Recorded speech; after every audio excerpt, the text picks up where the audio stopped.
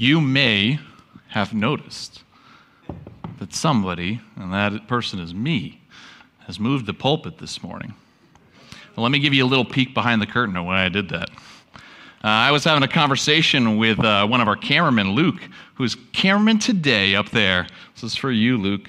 Who Luke told me, man, it's so easy when you preach because you don't move. You just stay by the pulpit the whole entire time. And he thought that was a compliment to me. He said, Pastor Paul's hard to follow. And I heard that and I was like, well, I don't want to do that. I don't want to be locked into the pulpit. And so, Luke, here's the thing, dude. The last thing that I would want to do is make this an easy time for you. So, I'm going to do my best this morning not to be locked into that pulpit. How far can I go here? Yeah, okay. So, I love you, Luke. All right, so let's transition now. I'm Mitch. I'm one of the pastors here. I'm so glad you're all here with us this morning. We've been talking about spiritual disciplines. Spiritual discipline I want to talk to you about this morning is prayer. Something that we're all very familiar with. When I was asking myself, okay, prayer, what are we going to talk about? I decided that one of the best places to go and look and talk about prayer would be to the words of Jesus in the Sermon on the Mount when he teaches us this is how you pray. Kids, you're dismissed. Kids, you're dismissed. You don't want to be in here. Matthew chapter 6, we're going to read starting in verse 5 to 13. If you are using one of our Pew Bible, it's page 964. I'll be reading from the CSB.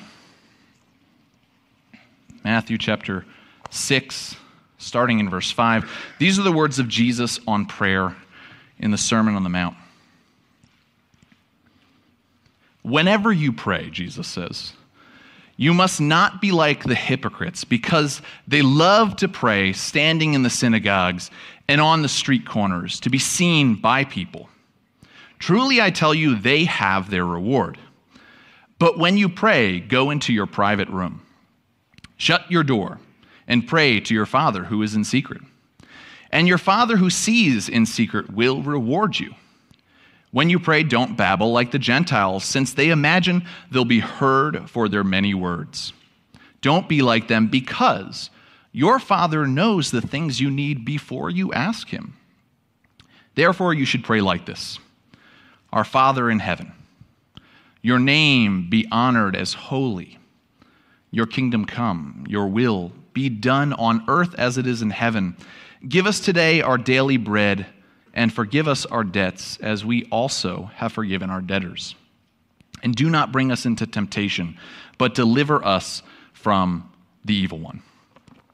It's hard for me knowing that we're not going to be here for hours on end, because this passage, these just couple of verses that we read are so full of wisdom that could teach us about the nature of prayer and how Jesus, God himself, is saying, this is how you should pray. There's so much we could draw from this. We're not going to draw everything, but we're going to do what we can this morning. And there are two things. There's so much that we can learn about how to pray. There's two things that Jesus really hones in and says, don't pray like this. Don't pray like this. And the first one is the first verse that we read. Verse 5, he says, whenever you pray, you must not be like the hypocrites, because they love to pray standing in the synagogues and on the street corners to be seen by people. So, it's really important that when we come to Scripture, when we come to the words of Jesus or anywhere else in the Bible, that we do our due diligence to make sure that we are understanding the words of Scripture correctly. Because if we were to hear Jesus speak right now and walk away and say, Jesus, yes, okay, what you're telling me is that it's never okay to pray in front of people. You say, go into your private room, or some of your translations may say closets, shut the door, pray to God in secret. So never can I pray to God in front of people. If that were the case, then I'm sorry, Carla, we set you up. We owe you an apology, because Carla just prayed in front of all of us as a community, right? That's not what Jesus is saying. How do we know that's not what Jesus is saying? Well, one, he gives more context. But two, we see Jesus praying in front of people and with people throughout the gospel accounts. Even though Jesus is giving us this example of the Lord's Prayer here in the following verses, I tend to think that Jesus wasn't just having like this whiteboard and he's going line by line, but that Jesus was praying when he said, here's how you should pray, that he was actively praying, and he's doing it in front of a large crowd. So if Jesus is not saying it's wrong to pray in front of people, then what is he saying? I really like the way that author and pastor Charles E. Moore puts it. He puts it this way. He says, though it is not wrong to be seen praying, it is wrong to pray in order to be seen. Attention to God, not people's admiration, is what matters. So Jesus, and this is something that I'm sure he was actively seeing people praying in the temple courts, loudly, boisterously, for long amounts of time, seeing people praying on the street corners. It's not the fact that they're praying in front of people, but he's honing in and saying, why are you praying? What is your purpose behind praying? And he knew the hearts. We constantly get Jesus knowing the hearts and minds of people throughout the gospel stories. He knew that some of them were praying, not focused on what they should be, speaking to God, but about the people around them, about being recognized or praised by the people around them. Maybe it was how loudly they prayed. They were expecting people to come up and say, man, you really are courageous when you pray. You just pray so loudly. Maybe it was they rehearsed it and it was all about the eloquence of their words. Like, oh man, when you pray, your words are just so well refined. But they were seeking praise from other. Their focus was impure and their motives were impure, and that is ultimately what Jesus is saying, this is the problem. Jesus then goes on to say, don't be like those people, but instead go into your private room, close the door, pray to God in secret. Why is he saying that? Why is he saying go into your private room, your closet, go find a space of privacy? Because what Jesus, I think, wants us to recognize when it comes to prayer is that the best kind of prayer is this, a prayer of intimacy, of close relationship. Because if we're not recognizing that prayer is all about the relationship that we have with God, we're missing something. Prayer wants us to be intimate in prayer with God. The very Lord's Prayer begins with this line. He says, "Our Father in heaven, your name be honored as holy." And in the same verse of this prayer, where Jesus recognizes the holiness of God, your name is holy. The scriptures say holy, holy, holy, because once isn't enough. In the same line that Jesus recognizes God, the Father, as you're holy. You're set apart from all of creation. You're different. You are alone worthy of praise. He begins the Lord's Prayer by calling God what? Our Father. And if he just said Father, well, you could say, well, yeah, because you're Jesus. You're the Son of God. But he says our Father, and he says this is how you should pray. Our Father. This is what Jesus wants us to recognize when we pray, that we should be recognizing God as our Father, as our Heavenly Father. Yes, he is holy, but when we pray to God as our Father, we're taking upon this understanding that, wait, what does that mean I am? I'm a child of this Father. I'm a child of God, and to pray like that is to pray a prayer of intimacy with our Heavenly Father. Jesus was well known for calling God Abba, Father, which if you don't know, Abba doesn't necessarily translate directly to Father, but it more directly translates to something like Daddy, which really to me just speaks to a child looking up at their father, Daddy. Like there is such love in those words. And when we pray, Jesus wants us to have one-on-one time with our Father. And so he says, go find a private space, close the door, pray in secret to God because you need that time with your Father. And we have examples throughout the gospel accounts. We have examples of, next slide, please.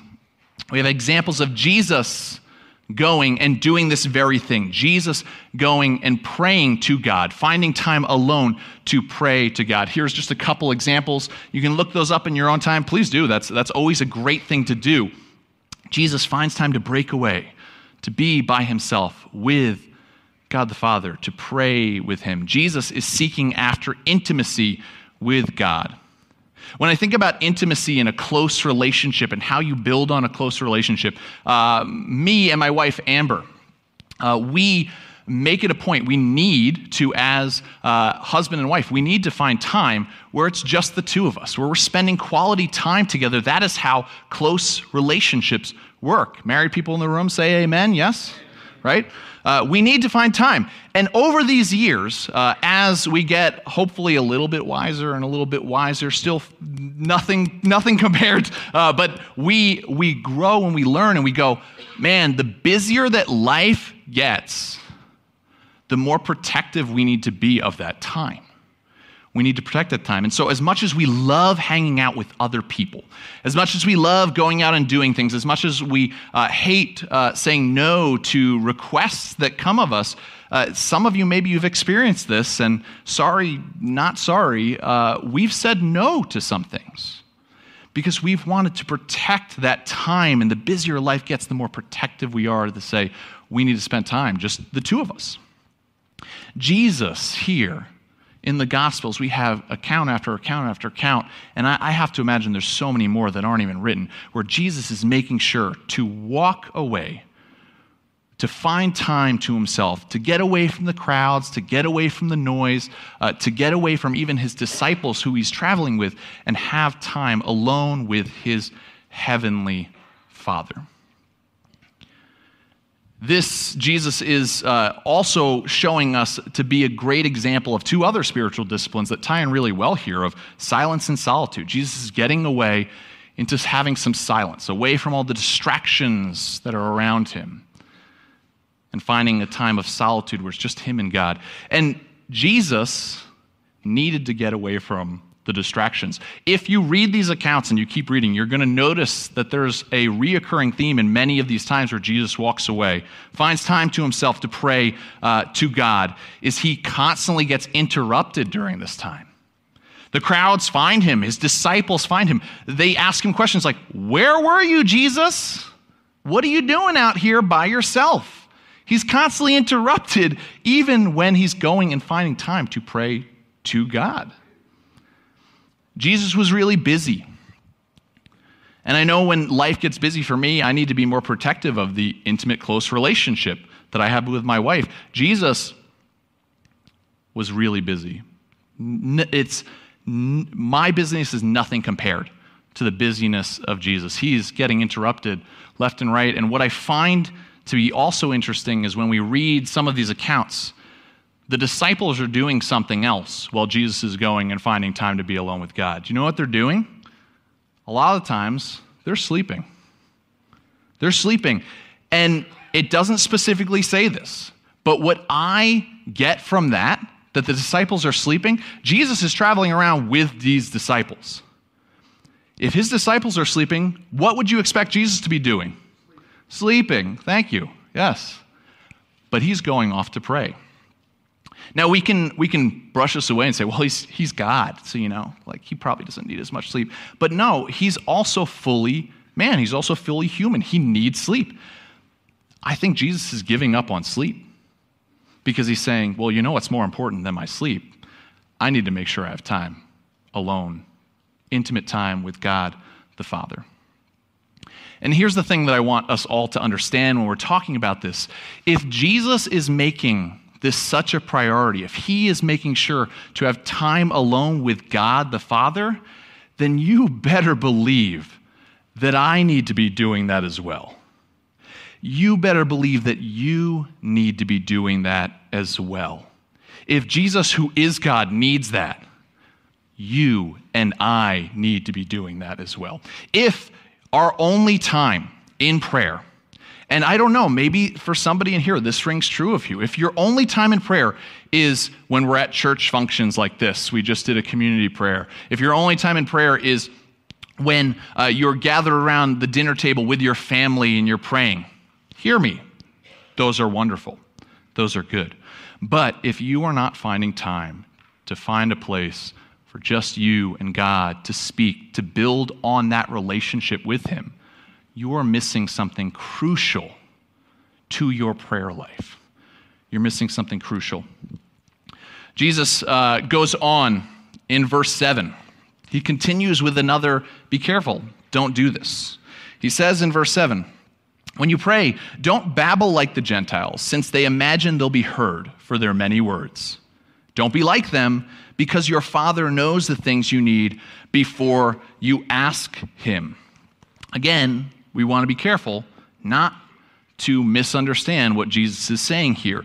This word babble, that he says, don't be like the Gentiles who babble. This word babble, and when it's translated, it comes out as something along the lines of meaninglessness words, noise, to use a very modern term, gibberish, right? Somebody speaking gibberish, do you walk away learning much from that conversation or understanding much? No, right? This is what Jesus is saying. Jesus is not contradicting. The verse in 1 Thessalonians 5:17 where it says, pray continually. That's not what this is. It's not a contradiction. Well, Jesus said, don't use a lot of words. Don't babble on like the Gentiles. Is he contradicting when we're supposed to pray continuously? That's not what he's saying. Jesus isn't trying to say, make sure your prayers are like Twitter or X or whatever it's going to be next month. That's not what Jesus is saying. Like, you need to have a word count for your prayer. That's not what's going on. But instead, what Jesus is calling out is the nature of the words, meaninglessness, noise, gibberish. He speaks about Gentiles. He's speaking to a mostly Jewish audience who are praying to the one true God. And the Gentiles that he's referring to are typically pagans praying to a number of gods. And a common practice that he's calling them out on here is that they would pray and pray and pray and keep praying and using words and more words and more words because their hope was that one of their gods would eventually hear them. Maybe they would be wandering by and, oh, there's somebody praying over here. I should pay attention. So they kept on using more and more words because they were hoping that finally one of their gods would actually listen to them and pay attention to them. Maybe it was even this drown out the other person because I need to be heard. And Jesus is saying, no, that's not our God. You don't have to worry about that. Our God, he actually knows you. He knows what you're going to pray before you even pray it. So you don't have to babble on. You don't have to spew out meaningless words. Don't babble like the Gentiles. I think the question that's behind this that we should ask is, if we're not supposed to be meaningless in our words, if we're not supposed to babble on, then what does meaningful words look like? What do meaningful words look like? And I want to sum it up. This is the way that my mind wraps my head around. What are meaningful words? Meaningful words are ones that, simply put, you really mean. That you truly, simple, right? That you truly mean in your hearts, which brings me to, and I wish we had time to really dive into the whole Lord's Prayer, but I want to focus in on one more part of the Lord's Prayer. This next part of the Lord's Prayer where famously Jesus says, your kingdom come, your will be done on earth as it is in heaven. Because when we're talking about meaning the words that we pray, when we pray this type of prayer, what does it mean to mean the words, God, your kingdom come, your will be done on earth as it is in heaven? I want to make some suggestions here. When we mean these words, we're praying something else at the same time. When we say, God, your kingdom come, your will be done, we are also surrendering and saying, God, not my kingdom, God, not my will, but your will. We're recognizing that we are broken and that our will and our kingdoms that we want to build are far too often a different direction. And we're saying, God, realign my heart. Fix my broken heart to be more in line with what your will is and what your kingdom values point us to. You might have wondered why maybe you wondered why we read from Revelation 21 this morning. I want to talk about that because I cannot come to these words of your kingdom come, your will be done on earth as it is in heaven, and not think about the passages in Revelation 21 and 22 when God's ultimate kingdom comes into its total fulfillment and his ultimate will is pervasive over all of creation. So I want to read those words again, and you can read along if you want, but I'm actually going to encourage you just to listen. We're going to read from Revelation 21. If you want to read along, but I'm going to encourage you just to listen to these words, take them in, and think about this prayer, your kingdom come, your will be done on earth as in heaven. Verse 1, then I saw a new heaven and a new earth. For the first heaven and first earth had passed away, and the sea was no more. I also saw the holy city, the new Jerusalem, coming down out of heaven from God, prepared like a bride adorned for her husband. Then I heard a loud voice from the throne, and listen to this. Look, God's dwelling is with humanity, and he will live with them. They will be his peoples, and God himself will be with them and will be their God. He will wipe away every tear from their eyes. Death will be no more. Grief, crying, and pain will be no more, because the previous things have passed away.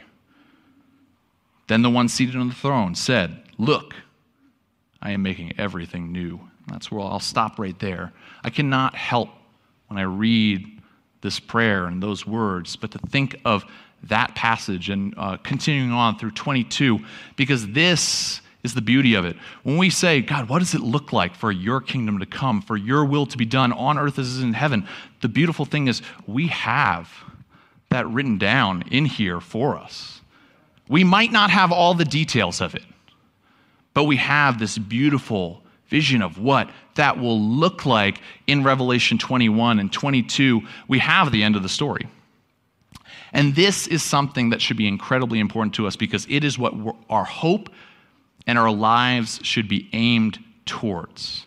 Because as the Bible says, we are already citizens of heaven. We're already to live like that reality is here. We are to live so people see us and go and see a glimpse of that future where God's kingdom has fully come and God's will has fully come. This is what the Apostle Paul calls the restoration of all things, where there's no more sadness, there's no more death. As my favorite fantasy author, J.R.R. Tolkien says, this is when everything sad will come untrue. Why am I talking about this when we're talking about prayer? Here's why. Because if this is so important, then when we pray these words, your kingdom come, God, your will be done on earth as it is in heaven, this should not just be a prayer that points us to the hope that we have. It should. But it should also spur us on to action, to living in a way that points towards this. The German theologian Eberhard Arnold, and I had to practice that first name a couple times, says this. He says, faith without works is dead. Prayer without work is hypocrisy. The purpose of Jesus' prayer is to bring us to the point where its meaning is lived out. The purpose of Jesus' prayer is to bring us to the point where its meaning is lived out. If we pray this prayer, and we're talking about meaningful words, meaning them in our heart, God, your kingdom come, your will be done on earth as it is in heaven. And we walk away from that prayer going, awesome, I've done it. I've prayed the prayer. Okay, God, you got this now, right? I'm going to go over here and just kind of live my life. We don't truly mean it. Because if this is the hope that we are aiming for, and we're recognizing that in Scripture, the Apostle Paul says to us, we are God's co-workers. We will be encouraged, we will be spurred on to say, how can I in my life, how can I in my family, how can I in my church, how can I in my community, how can I in the world around me live in a way that points towards a future where God's kingdom will come fully, where God's will forever be done? How can I live in a way, and how can I do good in my life, good works, in order to point towards that? It's something that's trained in me, and I hate kind of that this is something that I feel like I always have to do, but I am going to just do it. We're not talking about a works-based salvation. We're not talking about that. We are saved by grace through faith alone. But works are an important part of living out that salvation. Because if Jesus loved us, and if God loved us in the way that he did, and we know that he did, then we should be spurred on to love him and follow him and do good in our lives that point to him for his glory. So when we pray these words, your kingdom come, your will be done on earth as it is in heaven, we should be praying them, meaning them on earth as it is in heaven, in my life as it is in heaven. And so here are the last two things I want us to walk away with today when we're coming to the discipline of prayer. The first is this, if we're going to simplify this all down, that when we pray, we should pray with words with purpose or with meaning. Prayer should not be the thing before the actual thing. And let me tell you what I mean by that. If you're like me, and this is definitely me, it's a challenge I have, prayer becomes a thing before the actual thing. I get into a routine of prayer, and a routine of prayer is good. But what can happen is, okay, I know I got to pray at the start of the day. I know I got to pray before all of my meals. I got to pray before bedtime. And maybe you're with me on this, especially when thinking about praying before a meal. Most people here pray before a meal, yeah? Have you ever been praying to God before a meal and you're not thinking about the prayer? What are you thinking about? The food, right? Oh boy, it's getting cold. I want to eat this. And so prayer becomes a thing before the actual thing, in which we're just trying to get through it and our words are not meaningful. We're not focusing in on them. Our heart isn't truly in it. Let's not do prayer that disservice. We are talking in prayer to the creator of everything, who says he is our Father, and the crazy thing is that he wants to speak to us and hear from us. So don't make prayer the thing before the actual thing. Let's focus in. Let's have our words have meaning and purpose. And again, this does not mean eloquence of speaking. You're speaking with your Father. You speak to him like he is your Father. You don't have to write down and look up a thesaurus. That's okay. Speak to him, be with him, be present with him. And then the other thing when it comes to prayer is this. We should come to our times of prayer with hearts of humility. I think a lot of the times when I pray, what I've realized is my time of prayer centers a lot around me. And just an aside, look at the Lord's Prayer. See how many times it says I, me. It doesn't. It says our. It says us, because prayer is meant to be a thing in which we're recognizing that I'm part of a community of God's family. It's okay to pray for things going on in your life. Understand. But what I've noticed about my prayer is so much of it has to do with me. God, can you help me get this? God, if you can find it within your will, I'd love for this to occur, or for this to come along, or for this to happen for my life. Again, that's okay. What I'm talking about is maybe a balance here. I think too often what happens with prayer is we come to God trying to convince him to align his will to be more in line with our will, when what we should be doing is we should be coming to God to be convicted to align my will with more of what his will looks like.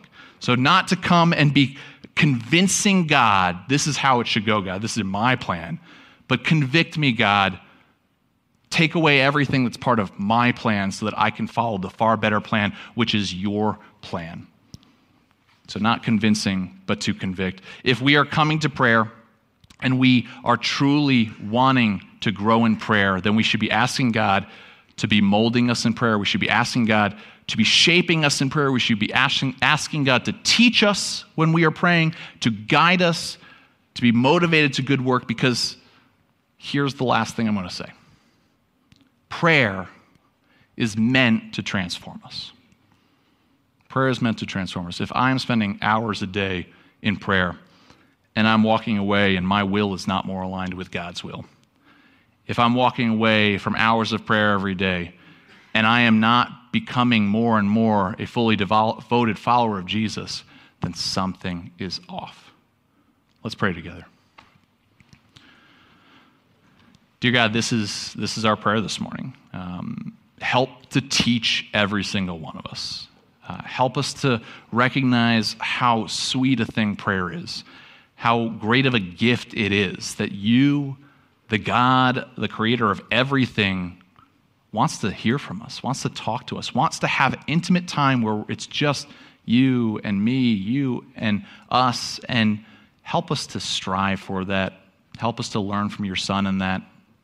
And ultimately, we pray that prayer is a time where we are being molded, we are being shaped, we are being transformed more and more like your Son and more in line with what your will is. God, let this be our prayer, that your kingdom comes, that your will be done on earth as it is in heaven and in our lives. We love you. Amen.